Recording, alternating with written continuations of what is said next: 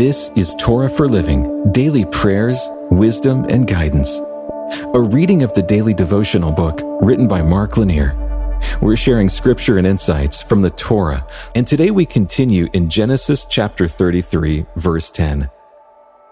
I have seen your face, which is like seeing the face of God. When you think of God, what comes to mind? A harsh and judgmental God? A kind and loving God? Maybe it's a laid-back, nonchalant God. A God focused and attentive to detail? How about a forgiving God? Or maybe a gotcha God? A God who has better things on his plate than being tuned into your life. A God who revolves himself around you. Maybe a God who we can't know or understand. Today's passage speaks to God's divine love and forgiveness. The passage comes from Jacob's expression of his fear about reuniting with his twin brother Esau. Esau had every legitimate reason to hate Jacob. Jacob stole and swindled his way into many of Esau's valuable rights and possessions. And Esau knew it. They had been separated for 20 years while Esau's anger could have smoldered and grown. As their reuniting was about to occur, Jacob sent gifts ahead to satisfy Esau. The Hebrew word chosen in the narrative for gifts is a word used in sacrificial offerings. The writer didn't want us to lose the recognition that Jacob was giving those gifts, hoping that Esau would forgive him. These were gifts that could be seen as a repayment to cover Jacob's earlier wrongful taking. At first, Esau rejected the gifts. The story doesn't tell us why. It might have been the culture to say no several times to see if the giver is insistent and genuine in the gift. It might be that Esau had no need for the gifts and wanted to show his own resources. Regardless, the story does make clear that Esau was forgiving Jacob of his past. Esau held a grudge no longer.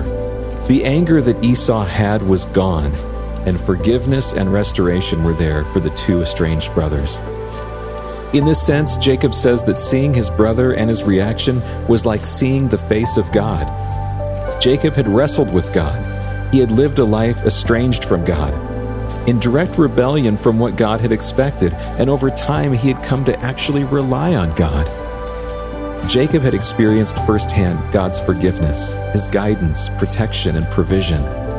He knew that it was never deserved, but it was critical to life.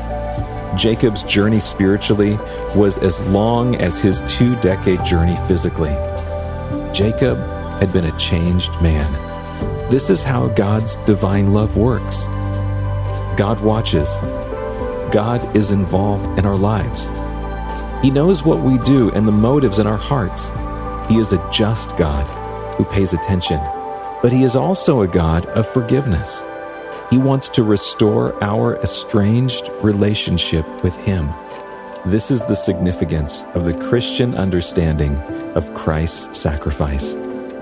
A just God paid the just price to set our sins aside and move past estrangement into a loving relationship.